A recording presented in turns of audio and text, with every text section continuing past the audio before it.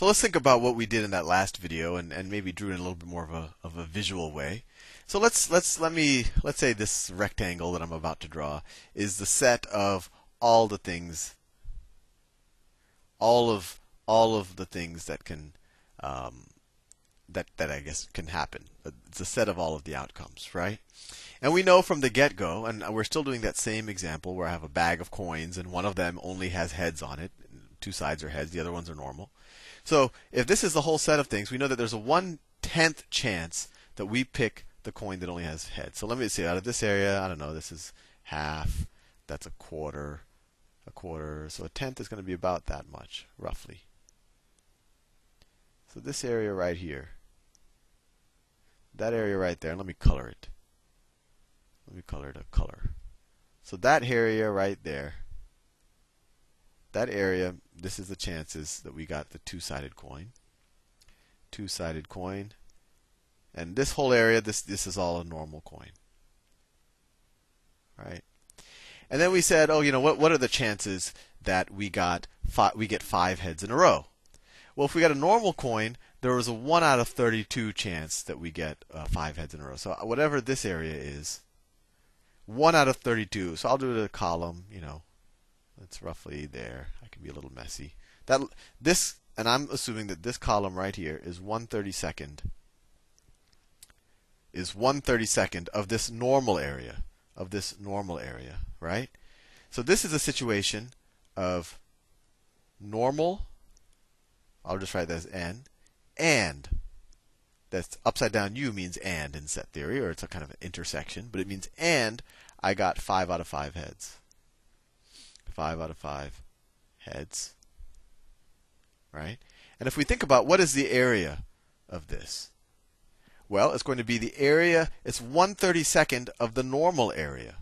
Right? And the normal area is 9/10. Right? So this is equal to the normal area, which is 9/10, and then 1/32nd of that times 1/32. Right? Or you could also, another way of viewing that area, you could say that, well, that area, that's the probability, I'll do it in the same color, that's the probability of me getting, I'll just write 5 out of 5. 5 out of 5 means 5 out of 5 heads.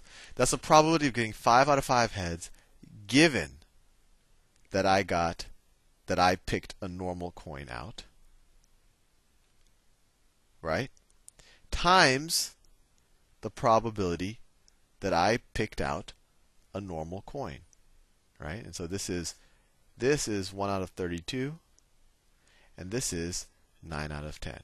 And I'm assuming that the area of this entire magenta rectangle I drew, that's 1 or 100%, or however you want to view it.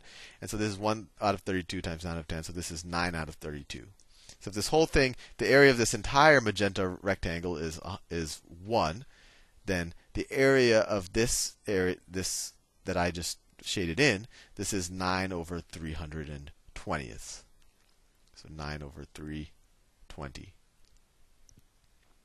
And another way of viewing this is also the probability, this area right here is also the probability that I got 5 out of 5 and that I picked the normal coin. Right? So that's also equal to. Both of those things are true in this area. In this area, if I have a point in that area, this might be a little abstract for you, if at any point, it is true that I got 5 out of 5 and I have picked a normal coin. So that's also going to be equal to, and I'm doing an arbitrary color change here, 9 out of 320. So we could say in general that the probability of me getting 5 out of 5 coins, given that I got a normal coin, times the probability that I got the normal coin, that is going to be equal that I get that 5 out of 5 happens and I got the normal. That equals probability of 5 out of 5 and I got the normal coin. Fair enough. So let's go to the other side of this. This kind of yellowish color here. This is a probability I got a two-sided coin. And then given that, what's the probability that you get 5 out of 5? Well, pretty much this entire area. It's also true that I get 5 out of 5. right? So the probability that I get 5 out of 5 and two-sided, it's equal to the probability, and two-sided is equal to the probability of 5 out of 5 given the two-sided coin times the probability of the two-sided coin. So this is 1, right? If I got the two-sided coin, I'm definitely going to get 5 out of 5, and that's why this whole area is filled in. And then the probability of the two-sided coin we know already is 1 out of 10. So this area is 1 out of 10. 1 out of 10. And so what is the total area where I have 5 out of 5? Well, it's going to be this area over here, which I figured out, which was 9 3/20ths. 9 3/20ths of this entire rectangle.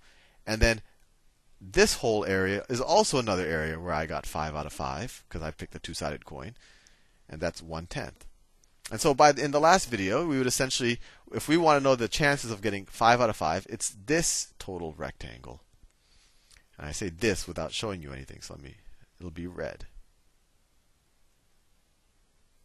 That, and I think you get the point, that is the 5 out of 5. So it's going to be this area plus this area, and that is why it was 9 out of 3/20ths plus 1 out of 10, and we had the answer last time. Fair enough. So let me pose a slightly more difficult problem. I don't know if I should have just erased that, but I did, so let's move forward. What is the probability that I picked the two-sided coin given that I got 5 out of 5 heads? And remember, this is different than the probability that I get 5 out of 5 heads given the two-sided coin. What's the difference? This says I picked the two-sided coin. Now what's the probability I got 5 out of 5? Well, that's equal to 1. We're guaranteed to get 1,000,000 heads in a row. But this says I put my hand in the bag. I didn't look at which coin I got. I just flipped it 5 times, and I know that I got 5 heads in a row. So now I say, well, what is the probability without, I guess, looking at the coin? What is the probability that this was the two-sided coin that I picked up? Well, we can go back to what we said before.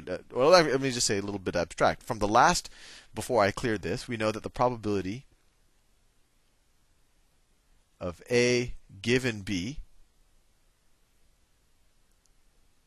the probability of, well, actually, no, let me start on it. The probability of A and B happening, if you remember that thing that before I erased it, is the probability of A given that B happened times the probability that B happens, right? If both of these things have to happen, then we could say, well, definitely B has to happen, and then whatever is the probability of A happening given that B happened. And these could be exclusive events. I mean, this could be, if these are independent, this could be equal to the probability of A times the probability of B. But we don't know for sure that they're exclusive events. So, the probability of A given B could be the probability of A. It might not be dependent on B at all, but we don't know that. But anyway, let's ignore that. So the probability of A given B is that. But we also know that the probability of A given B is equal to, the probability. We also know the probability of A and B is also the same thing as the probability of B and A happening, right? The same thing.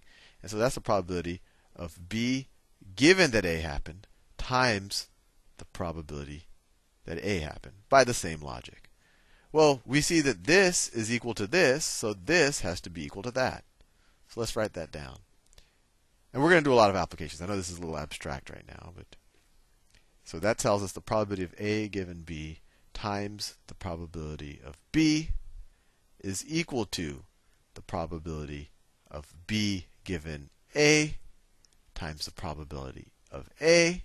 And then let's just divide both sides by A, and we get this. The probability of B given A is equal to this probability of A given B times the probability of B divided by the probability of A. And this is called Bayes' theorem or Bayes' law. And this is what we will now use to figure out the probability that we got the two-sided coin after seeing that we rolled or we flipped, we got 5 heads in a row. See you in the next video.